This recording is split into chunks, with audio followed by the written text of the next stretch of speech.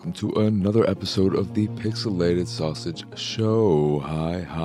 I am, of course, your host, Mark Kirchnes, and today, oh man, I am recording this late in the process of when I'm recording this. It is 7:19. It just turned 7:19 in the morning on Friday, the 13th. Ooh, so spooky.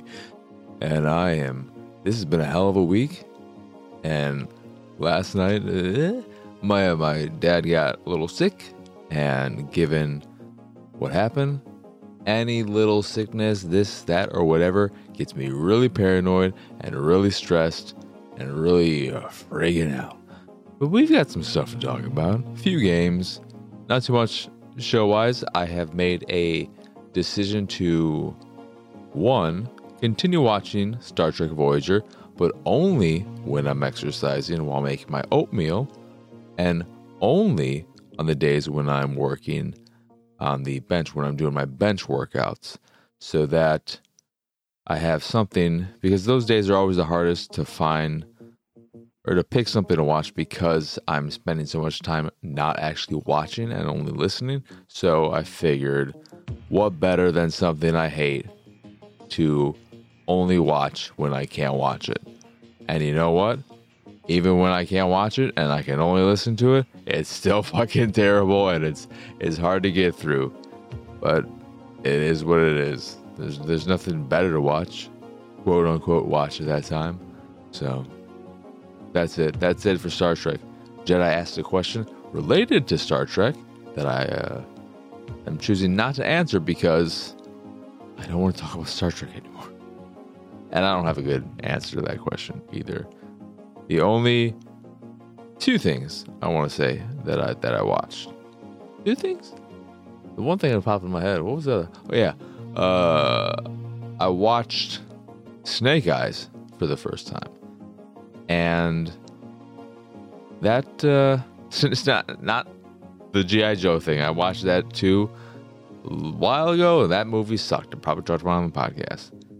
Real boring. You'd think that it would at least not be boring. And maybe it'd be really, really stupid in a fun way. It was just slow, boring, shitty action. Horrible. But Snake Eyes with Nicolas Cage, directed by Brian De Palma, that was a really enjoyable dumb movie. It's basically Brian De Palma taking the opening from Mission Impossible and stretching it out into a whole movie while casting Nicolas Cage as his character from Face Off, Castor Troy, in the lead role. It's super weird. There's a 12-minute or so long shot to start to open the movie, and Cage is so on it. It's just fun seeing him go at it. And then the other movie I watched a little while ago that I forgot to talk about, I believe, is The Menu, which is maybe my favorite movie of last year. There's still some I have to see, including the Colin Farrell one. Colin Farrell, Brendan Gleeson, I forget his last name, but the writer-director of In Bruges, Seven Psychopaths, 3 Billboards Outside of Ebbing, Missouri. I adore that writer-director. I adore In Bruges, and I adore Colin Farrell and Brendan Gleeson. So seeing them make a movie together again, that has a very good chance of topping The Menu as my favorite movie of 2022. But The Menu is... It's a movie I struggled to find a genre for. If you've seen The Invitation with... What's his name? Logan Lerman's the other dude. He is... Can't remember. He played Shocker for a second in the Tom Holland Spider-Man before getting blown to bits by Keaton. But he was also in the OC. He was in Upgrade. He was in Prometheus as the husband of the lady from Girl with the Dragon Tattoo. But it's in that mood genre. I kind of just want to call them mood pieces, because what they really do a great job at is capturing a mood and presenting it on film. There's tension maybe, but they're not horror movies. There's nothing scary about them. They're, I guess, mystery movies maybe, where you're just, they're movies where things are kind of tense for the characters in them, and more than kind of, and the joy of watching them is in seeing how things play out. And the best of the bunch are ones that aren't entirely predictable. I'd even say something like, I guess I'd put Midsommar in the same genre-ish. But the menu is really, really good. And what the menu has going for that these other things, like The Invitation, don't have is a fantastic sense of humor. It is very funny. And I can't recommend highly enough. It's streaming on HBO. You can watch it there. Or you can just buy it from places like the Disney Movie Club, because it is a whatever Fox product. I don't know. But that's what I've been watching. This week in Plex, this episode in Plex, I have been working on ripping my TV collection now. And to anyone who's ripped TV Blu-rays before, it can be a real nightmare pain in the ass, and that's what I'm currently going through. For example, Fringe, the episodes are just out of order. The way they're imprinted, the way they're what is the word I'm looking for? The way they're burned to the discs. I don't understand how it ends up this way, but they're out of order. The commentary tracks for the commentary on the first two seasons, those were separate video files, so I had to mix them together. And then the season I'm currently doing, Person of Interest, or the show I'm currently doing, Person of Interest, the way that one was set up in the first two seasons, I believe, was that they did separate video files for different, not for each individual one, because that'd be insane, but for English and Japanese subtitles, you had a separate video file, and then English, and then Spanish, Portuguese, or French, I think, subtitles, you had another separate file. And then for the extended pilot, there were 4 different versions of that fucking thing. Absolute nightmare. Horrible. Hate it. But that's where I'm currently, what I'm currently doing with Plex. I know, it's so exciting. It's so exciting. I've also realized that with the amount of TV I have, and the movies and everything, and the anime, I don't think my 18 terabyte hard drive will be enough to hold it all in the end when I've ripped everything, which is a problem. And the bigger problem there is Angie linked me one of those stations or whatever that can hold multiple hard drives, and I could take this hard drive, remove the casing, and put it in something like that, maybe. But the one he linked me, which was a moderately priced one and supposedly pretty good, that one I believe had a limit, a max limit of 16 terabyte per hard drive. I looked at that and I'm like, God, son of a bitch. And I don't know if they're all that way, if they all have that ceiling, or if it's just that one and you have to pay the big bucks to allow for the big drives. But yeah, I don't know, man. I don't know what I'm gonna do. We'll get there when we get there. I've got to do all the TV shows, and then I'm most likely going to just have a separate hard drive for anime, because that makes the most sense. Don't split up the TV shows. Don't split up the live action stuff. Put the anime and its weirdo-ness in its own special little place. But let's get on to what I've been playing, because I've got no plans again. That's the way this show is going to work now. We're just talking, just like last week. It's just, hey, everybody, let's have some fun. Oh, my God. So the Night Witch is not the first game I played. Maybe it was, but it's the first game I'm going to talk about. Right after I talk about Animal Crossing for a second. One, I made a big step last night. It was 11:40 p.m. and I realized I still hadn't booted up the game to get my fossils and my daily miles, and I was about to. I was ready to do it. And then I stopped myself. I said, you gotta rip that Band-Aid off. Don't become a prisoner to this daily grind in a game you don't actually care about. And it's not worth it. You've got one game that you do that with, and it's called Apex Legends, and it's already a fucking mess. And Gems of War as well, I do that with.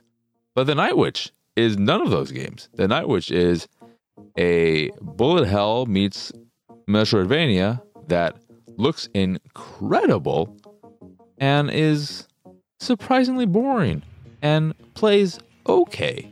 It's a bit of a disappointment. I love the art. It looks fantastic.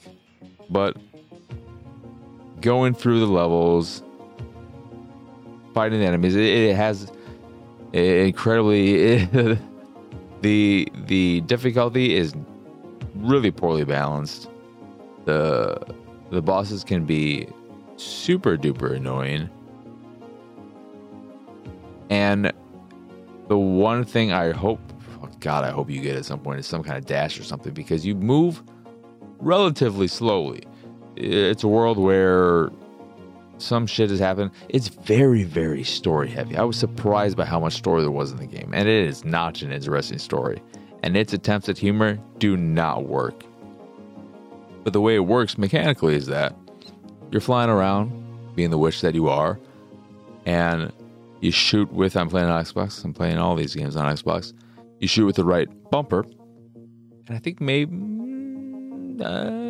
what's the other game I play? I think maybe X or something. I think there might be two buttons for shooting. There are two buttons that will shoot.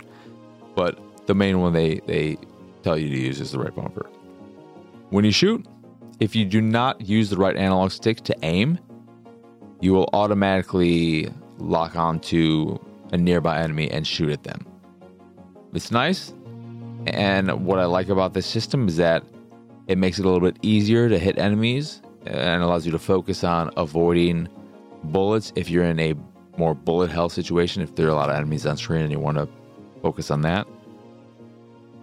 But the benefit and why you would still want to manually aim, if you are able to, if you can handle doing it, etc., is that manually aiming will do more damage than the auto aim system.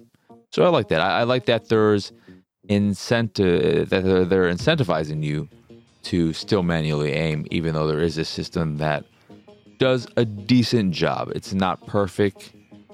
It will sometimes lock onto enemies that are behind structures that you can't hit, when an enemy that's in your line of sight that is able to fire at you and hit you is just free to do whatever they want until you manually aim at them. Those moments aren't that frequent. For the most part, it does a good job. But the game's just boring. I was really, really bored by it. And it's too bad. The leveling system is weird. The way leveling works is that You increase your character's level simply by coming across various inhabitants of the city, because the way the story of the game is some shit has happened. The surface is unlivable and everyone moved underground. There were some big baddies. The witches stopped them, and now everyone is coming together, but there are people who don't want this peace to last. Blah, blah, blah, blah, blah. But the way leveling works is that you increase your link with the citizens by saving them if they're caged, or in the case of the skeletons who run the shops, when you interact with them for the first time, you'll create a bond with them, essentially. And this increases your link with the people of this town and of this village. I just realized that the other game has town in the name, and I'm like, wait, what game am I talking about again? But it's a somewhat interesting leveling system. However, I think it fails for me more so because I am not attached to these characters or the story. So I find it to be a mildly annoying leveling system that makes all that happens, the combat and everything, feel not pointless, but you're not really getting anything out of that outside of currency you can use at the shops to buy temporary armor, because the way armor works, you can't upgrade your armor or anything. You can just buy temporary armor that will be destroyed after getting it hit once, and then it'll let out maybe or provide you with a weapon depending on the quality of it. But it didn't really do much for me. And that's true for most of what I played since the last episode. Children of Silent Town, because that's enough of the Night Witch. Children of Silent Town, though, is a point-and-click adventure with a Burton-inspired aesthetic. Very, very dark and emo-y. There's a fair amount of color in it, but it's all mildly desaturated. It has a nice look to it. Everyone has these incredibly big, white, pupilless, sad eyes. And it's being the point-and-click adventure game it is very story-centric as well, and it makes sense here. The problem, again, is that the story just didn't do much for me. I don't remember. I played it for an hour and a half or so, and I don't remember why the town doesn't want to speak up. It might be a quiet place type of thing because there are monsters. You're not supposed to go out in the forest. But I didn't really care about anything these characters were saying. And they say a lot. There's a lot of story in there with a handful of puzzles here and there. The puzzles just aren't, at least early on, they're not challenging whatsoever. It's the kind of point-and-click adventure where you don't have to think outside the box in order to figure out what you need to do. You just need to make sure you click on everything that's clickable in an environment so that you know for sure you have every item you can possibly have. And with that, you don't end up getting that much. So it's not even hard to think about what you put together to combine things for this, that. You'll get into a situation where, well, there's only one thing to do here. Let me see if that works. Oh, it worked. Okay. They do spice things up a bit, and I'm hoping, because you gain musical notes when interacting with certain objects and doing certain things in the game. And at least the first one I completed, it opened up a new ability that allowed me to see a person's thoughts.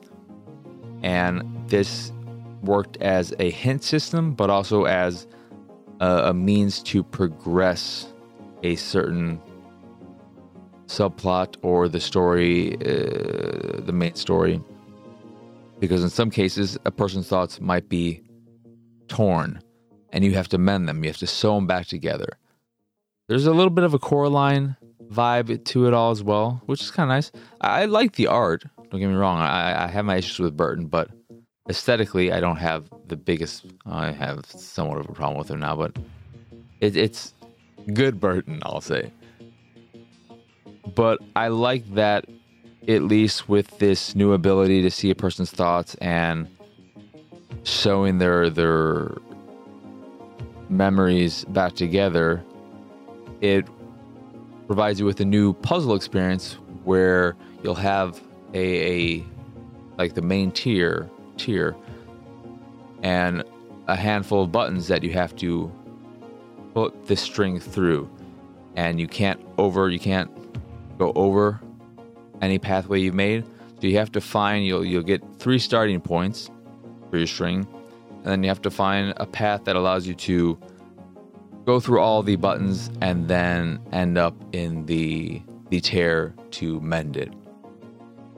They're not, at least the ones I've done, not really challenging again, but much more engaging than, okay, you got a busted slingshot. Look, there's some spandex on the line outside hanging to dry. What else are you going to use them for? You make the slingshot a slingshot again. The spandex become the string.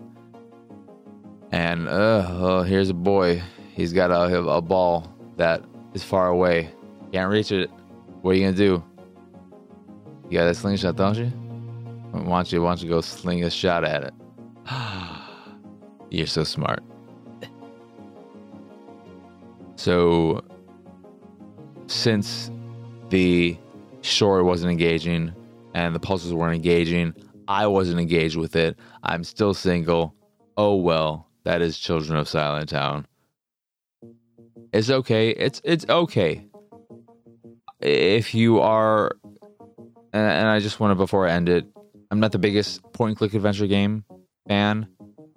I've really liked some, but it's not a genre that I universally love. I've loved certain ones. I've really enjoyed Escape from Monkey Island because the writing was so good. I enjoyed, is it Machinarium? Is that how it's pronounced? But I enjoyed that one because the puzzles were at a good difficulty, and it looked, I fucking love, one of my favorite looking games ever, probably. But I don't get excited every time I hear a new point-and-click adventure game is out. However, if you do, it might be worth checking out because the story could resonate with you. The story could work for you. And if it does, I think you'll probably get a good amount out of it. And then the last game I played is Escape String. So The Night Witch and Children of Silent Town, they both looked great. That was the best part about both of them. They had great art styles and aesthetics and looked fantastic. But Escape String, it looks like dog shit. It looks awful. However, it's the game I enjoyed playing the most. So you take one thing and the other thing. It's a very simple game. Super, super, super simple. But I liked it. The way it works is that it's a straight ass puzzle game. A single screen level based puzzle game. Super basic in its structure. Eventually you'll get to puzzles that are longer than just a single screen, and you'll have to scroll so that they'll go on. But the way it works, I'm saying, I was talking with Angie about this, but I've just said the way it works so many times this episode, I want to. I will say, but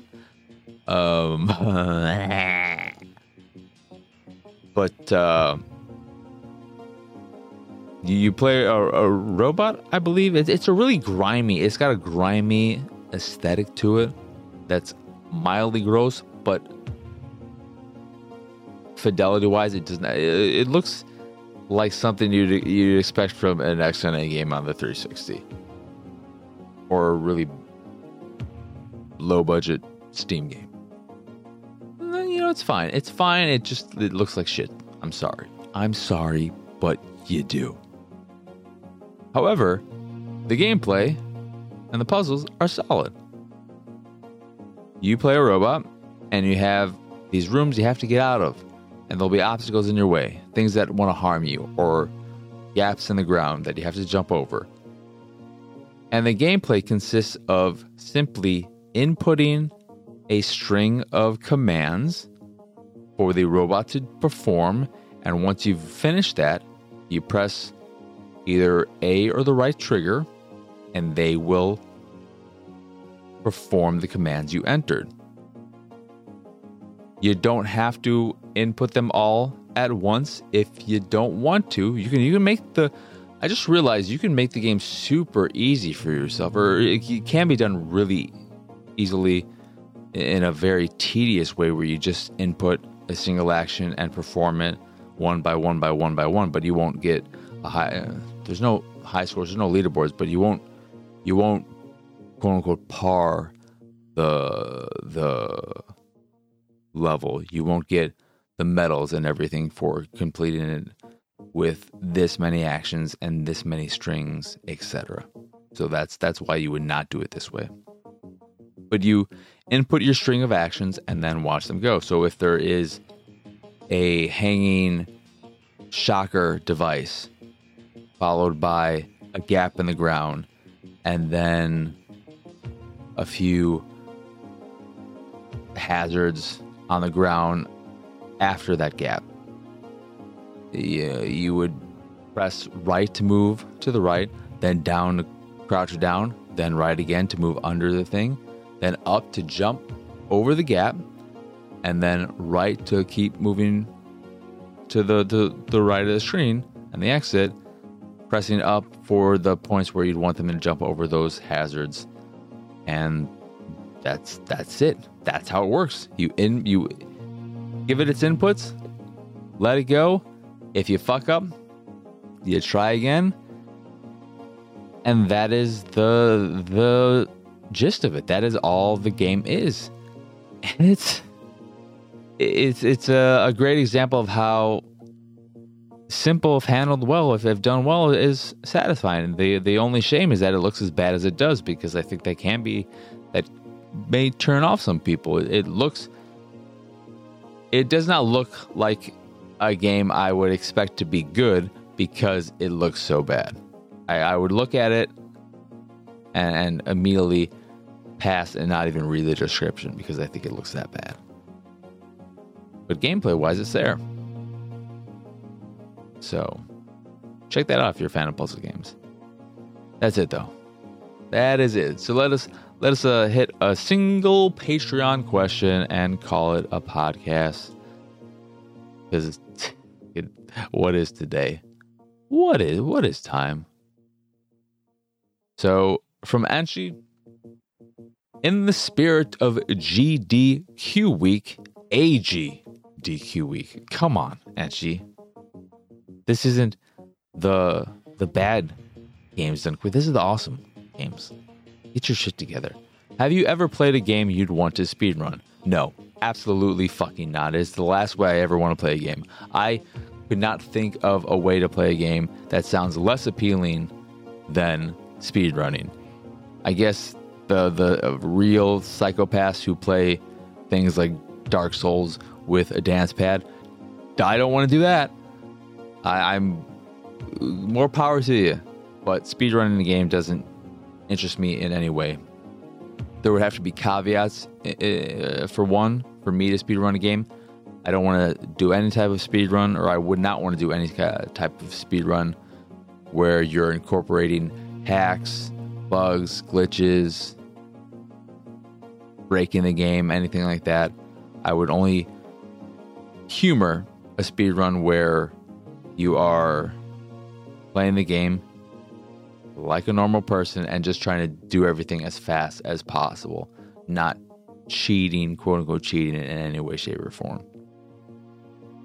But while there are times I'll mainline a game because I just want to get through it for the purpose of content creation or not having the time, etc., I am much more of a person who likes to explore my games and take as much time, take them in, enjoy the hell out of them.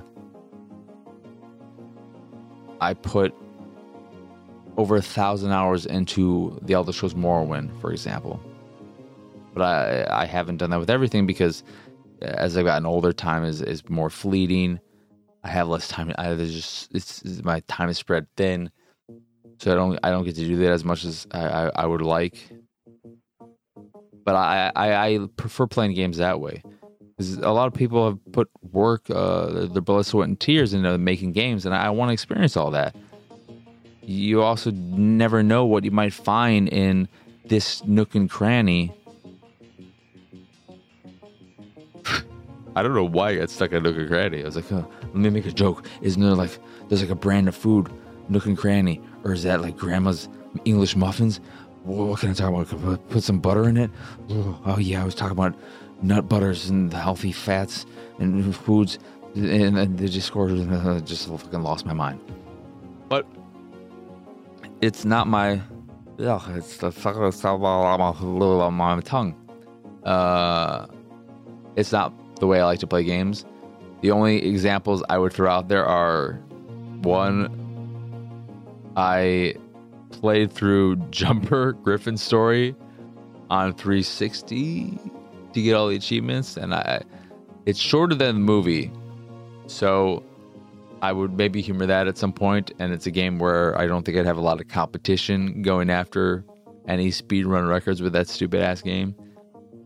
And then 2, I played through some free-to-play game on Xbox One. I think it was called One Leaves.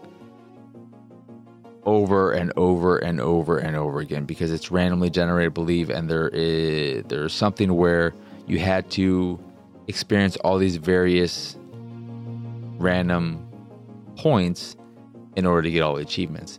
So I learned that game and every potential way it plays out and so on and so forth, so that I could get through it as fast as possible and just get that stupid ass achievement. I played through that game dozens of times.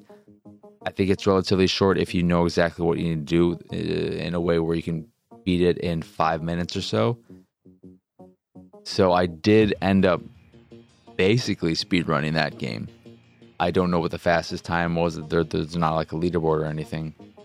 But that is a game that I did kind of actually speedrun. I would never want to play that game ever again, though. But speedrun is just not for me. So no. There is not a game I'd ever want to speedrun. Never, ever, ever. Maybe Super Mario World, because that game sucks. So anything that would allow me to get through that game as fast as possible. There you go. That's a game to speedrun. How about Ratchet and Clank Going Commando? Fuck that game. Any game that's terrible that I've played in the past, I would humor speedrunning it, because maybe I could get some more out of it. If I could help charity, it would make the fact that I had to endure this piece of shit game ever so better. And the fact that I'm speedrunning means I wouldn't have to endure it as long as possible. But that's going to do it for this here episode of the Pixelated Sausage Show. Anywho, once again, I am, of course, Mark Kush. Nez, y'all can find me pretty much everywhere at PX Sausage. If you'd like to find all my links of import, you can do so over at pixelatedsausage.com/PXS. And if you enjoy this here show or any of the stuff I do and what have you, you can go over to patreon.com/PXS to support me and my nonsense that way. If you support at the $3 or higher tier, you'll get access to the private Discord channels, including the question mark channel, which is where you can ask questions of me that I may answer here on the show or not at all, or on the Discord itself. You also are able to nothing else. That's it. Sometimes I'll stream, do a little private stream for them. I haven't done that in a while, but yeah. And like I said, there's the potential. I'm thinking, I think I mentioned this on the show. I'm thinking about doing a first little test exclusive show with the Pops after we watch The Last of Us together. However many episodes are going to be released the 15th, this Sunday. I don't know if they're releasing 2 to start off or just doing the 1, but I'm going to watch that together. And then I think I'll see if he wants to try talking about that for a potential podcast. So no promises, but that would be fun if we're able to do that. But that is, again, patreon.com/PXS, which any support greatly appreciated. Means a whole hell of a lot. But nothing helps more than just your listening, your watching, your sharing of my content. So whatever you can do, whatever you feel comfortable doing, I appreciate it very, very much so. So thank you. As always, thank you for watching or listening. I hope you enjoyed this here episode, and I hope you have a wonderful, wonderful rest of your day and an absolutely lovely weekend. So for now, adios, arrivederci, bye.